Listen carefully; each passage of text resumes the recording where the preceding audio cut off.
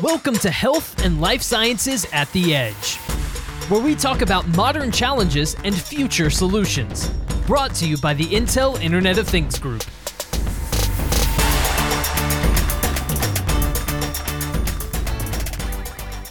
Hello, everyone, and welcome to Health and Life Sciences at the Edge, where we talk about modern challenges and future solutions, brought to you by the Intel Internet of Things Group.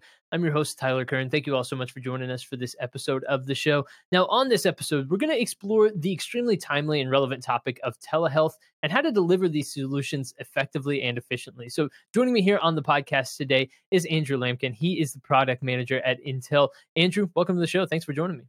Thanks for having us today.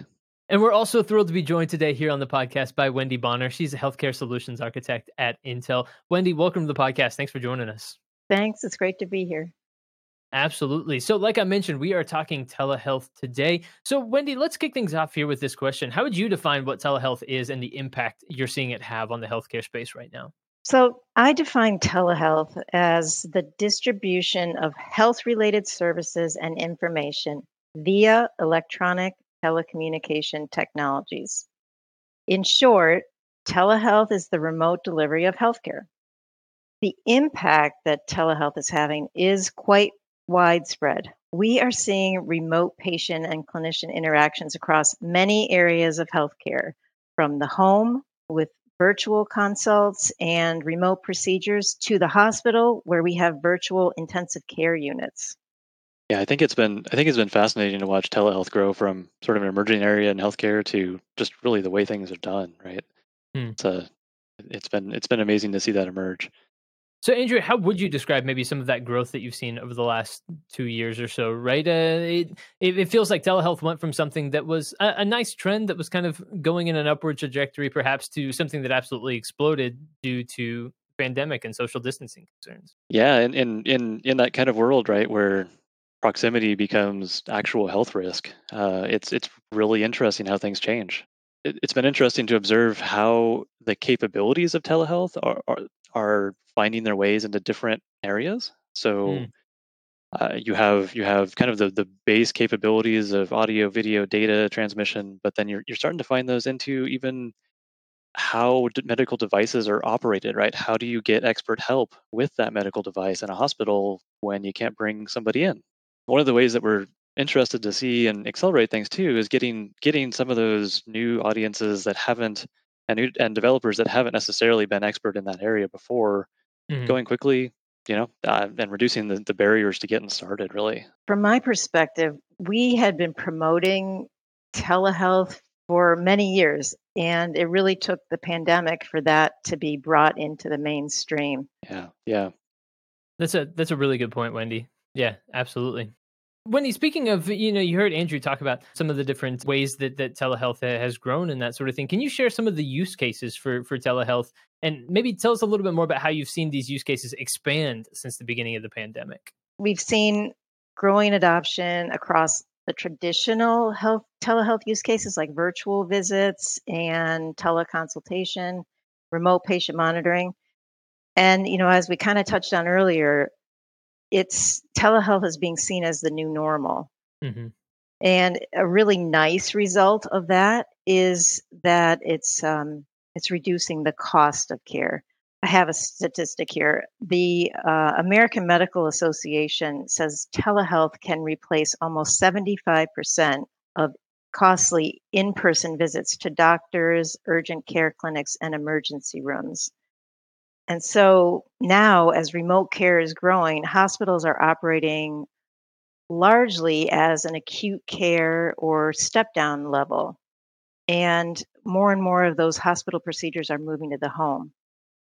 And here, it's not just, the typical type of telehealth that we're seeing, but now we're seeing telehealth like hospital at home. Is that it's what this new trend is being labeled at, where hospital procedures are moving to the home.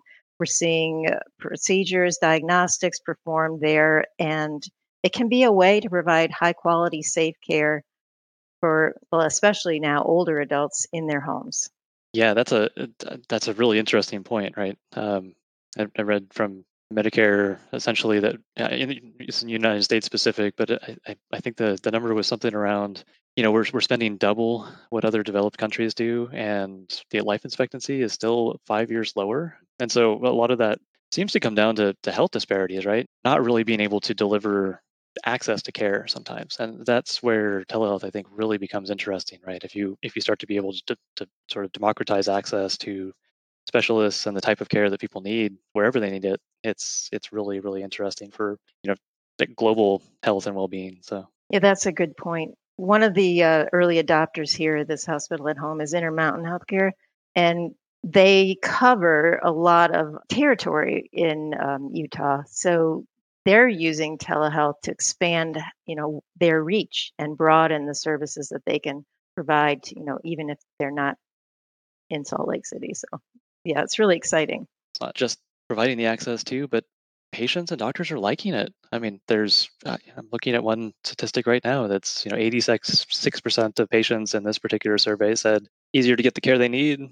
Clinicians, satisfactory method of follow-up care. So it's really a good fit. It appears anyway. Well, and there's something to be said, right, for people becoming more comfortable with the video conferencing technology. I think pre-pandemic, people thought, "What is this, and how do I use this?" But now it's become pretty ubiquitous, right? Everyone has been on a Zoom call just about over the past year, and so everyone, I think, has started to feel a little bit more comfortable with this as a way of communicating with one another and with staying in touch. Whereas before, it maybe felt a little too inauthentic to be on a video conference call with a doctor, with a healthcare provider. Probably now you have gotten used to it enough that it's not such a strange thing. It's not a weird thing for you to do anymore. It's a really good point. Yeah. Yeah, I mean, even taking community meetings right over Zoom calls is just Mhm. how things are done. So yeah, normalization there is great. So, Andrew, let's talk a little bit about the infrastructure that supports telehealth. Can you dive into that for us and give us an understanding of how telehealth is supported and being delivered? Yeah, I mean, starting with sort of let's start with sort of telehealth as essentially facilitating visits and access, right? I mean, I think the best way to achieve global reach there, you see a lot of cloud hosted services, right? You see a lot of carefully planned networks, between getting access through the hospital to the cloud, punching the right kinds of connections through firewalls, all this kind of thing. But there's always a few characteristics that are common, right? There's always a need for, at least in these kinds of visits, right? Synchronicity, some timely audio video data.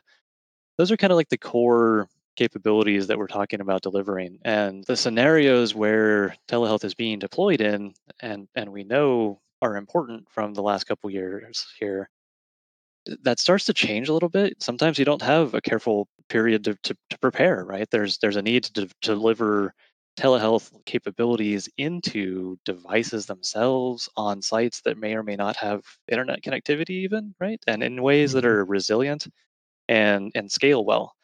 So I think some of these non-traditional infrastructure elements is a large reason why we wanted to take a look at this area really and see what could move things forward here, and how do you really give somebody that capability to stand up something that's ad hoc to meet the needs in the moment, and to deploy telehealth kinds of capabilities within a hospital to support virtual rounding. I mean, Wendy, you were talking about some of the expanded use cases. It's really fascinating what you can apply the core technologies here to achieve. So it's a changing world, and delivering these kinds of capabilities nicely packaged, scalable, right, efficient, right out of the box can help move it forward. Mm. Yeah, it's great to see all the innovation happening too. The more that the technology becomes familiar, the more we see it being built upon and expanded, and having things, chained together. Kind of how we see the Internet of Things. Eventually, all these devices are going to talk to each other, and then you're going to have an even better solution. Absolutely. So, we've been talking about the various ways that telehealth has grown and how it has gotten to this point. And I think, like all things that are worth doing, there's going to be challenges involved and hurdles that are going to have to be overcome for telehealth to continue to move forward. So, Wendy, tell us a little bit more about some of the challenges that are associated with telehealth that need to be carefully navigated here as we move forward. Well, one of the challenges, and it is sort of a new mode of patient care and is recognizing visual clues that you might not pick up on because you're worried about how you might look to the patient. So we can use data analytics in that situation where we can apply that to the video and spot abnormalities and flag inconsistencies in the behavior of the patients. Hmm. And I have a recent example of this, and it's actually tied to health at home. Wakayama Medical University Hospital in Japan, their solution analyzes computer vision and it uses two-dimensional models of human posture estimation. And it uses that to determine when they're doing something that will affect how a home procedure is being operated. And so then that allows a notification. You go to a doctor and the doctor can step in and adjust what's happening so that the procedure comes out, correctly, where you get the input back that matches something that would actually happen if if the patient was in an office and could be talked to directly. So that's one way. The other thing that I think we really need to think about, because you ask, what do we need to be really careful about? And this is that there are many challenges to the clinicians' workflows. And when we add new telehealth solutions to their workflow, we need to be really careful not to add more friction to how their tasks are accomplished. We can't have a lot of silo, silo, silo. These things need to be connected together and carefully integrated so that, they can do their job and be focused on the patient, deliver really patient-centered care. Hmm. Yeah, I think that's such a great point. It really comes down to what should technology, what role should technology be playing in helping clinicians scale their skills, right? And what in their short amount of time that they have per patient, right? How can they make that absolute quality and as relevant as possible? So, in helping technology play a role that in the frameworks that are supporting to the delivery of telehealth, right? Giving them a good place to hook in and help that but augment the right place in the workflow for the right help needed is really interesting. So Hmm. yeah. Another thing about the clinicians having this technology aiding them with their day-to-day tasks is that some of the things that they were doing were really kind of below their level of skill, and so telehealth is now raising up, the level that they can operate at.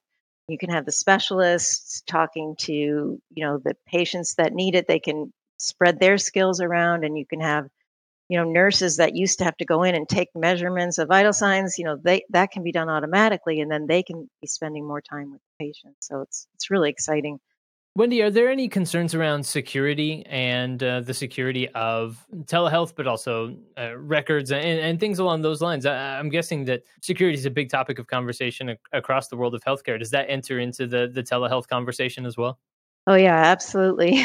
I mean, security is one of our base delivery mandates, I guess, is what I would say it is. Reliability, security, scalability. That has to be throughout any solution that we offer. And so yes, security is huge. We with something like 5G or local networks, we can provide better connectivity that is more secure or helps with security.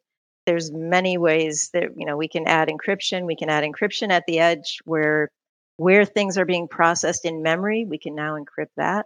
So there's a lot that we are doing to ramp up that level of security.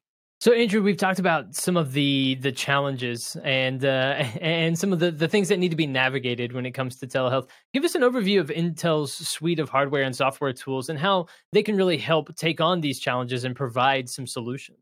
Yeah, absolutely. That's a great question. So much of this starts with software, and I think that's one of the main motivations here was making sure that we had the array of software head starts that Intel has out there put together in a ready to use form that's right for getting started quickly with telehealth. So we have suite of capabilities under one API. Part of, most relevant for telehealth probably is sort of a base at a sort of a base level. The video processing libraries super efficient for encode, decode, transcode, a lot of the different streaming operations that are just sort of par for the course for a lot of the telehealth capabilities. That's there. It's available, but again, we wanted to take that and make it ready nearly out of the box to go, so that you can get hands on quickly with a telehealth like capability. uh, you can actually see the efficiency, you can measure it, you can prototype use cases with it. That's ready to go. The other characteristic that we just talked about in the kind of security and AI discussion, kind of the data analytics, having Intel's sort of AI ready and AI inference capabilities packed in with the right hooks in there already, kind of with OpenVINO, we can deliver sort of the most efficient AI inferencing capabilities right there where all the streams are coming together, whether they be on time series data measurements, whether it's audio, whether it's video, getting the kinds of analytics we want to be running at the performance level we want them to be at, key technology in delivering that. And there's also a just because of the sheer number and variety of endpoints, we'll call them, right, in telehealth, you might be hosting somebody on a laptop or a mobile phone, you might be a desktop PC, it could be anything in between, right? There's just, depending on the use case, there's just a wide variety of platforms at the front end. And we see a lot of compatibility needs come out of that, and a lot of use of WebRTC, for example, web applications. So getting a modern approach to WebRTC out there in the form of the Intel WebRTC toolkit, already ready to go with DLStream or OpenVINO and video analytics serving, is really important if you're building from zero or just trying it out. Hopefully, a good head start there. If you're looking at adding to an existing product or platform, again, it's packaged. It can be packaged and containerized, deployed on top of modern infrastructure like Kubernetes. And if you're looking at what are your next generation features that you're going to deliver as part of a telehealth software platform already, it can be a big boost here. So Excellent stuff. Excellent stuff. So, Wendy, you heard Andrew kind of walking through some of these solutions. And we've also talked about some of the use cases for telehealth and how they've grown over the past 2 years. How will these solutions really allow telehealth to continue to grow and aid in the healthcare of specifically an aging population, as we see here in the United States? Yeah, absolutely. As as populations are growing older in the United States, really across the globe, chronic conditions go up as well, and there's an increasing need then for high touch care, and that's super expensive. And so we use analytics to identify who needs that high touch care, and then telehealth. Along with remote monitoring, health at home, all these technology methods for managing, they're the key tools in managing chronic conditions, and the benefit of it as well as it being useful for the clinicians to be able to have more time monitoring their patients, but then the patients themselves, they have the benefit of being able to stay in their homes, and being in their homes, around surrounded by their community and their family. That's where the quality of life is the best, and so that also helps them manage that, these high occurrence of chronic disease. So we see a lot of hope for it. Absolutely. So, do you have any final thoughts, any conclusions, anything you want to leave our audience with, or any calls to action for our audience here today if they want to learn more, if they want to reach out, anything along those lines? So, let me turn it over to you for just any final thoughts, anything you want to leave our listeners with here today. Yeah, sure, absolutely. I'll start. I'm sure Andrew has something to add too, but I feel like with all these challenges that the healthcare industry is facing, with the older populations and scarce resources and the amount of data being generated too, healthcare providers need to take advantage of technologies. Don't have it take a pandemic to take advantage of technologies, because we can help with making, despite the challenges, help with making helping patients stay healthy.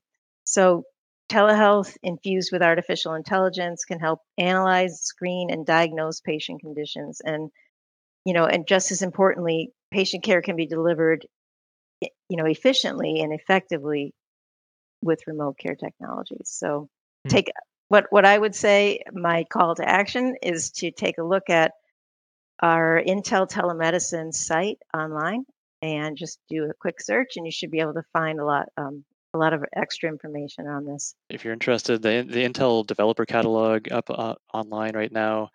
It's a quick search away. If you go on the catalog there, you search telehealth. The first result that comes up there will be the telehealth remote monitoring reference implementation that we just released. Click into that. There's a how-to guide. There's a getting started, kind of run through. There's links to the actual code. You can get up and running pretty quickly.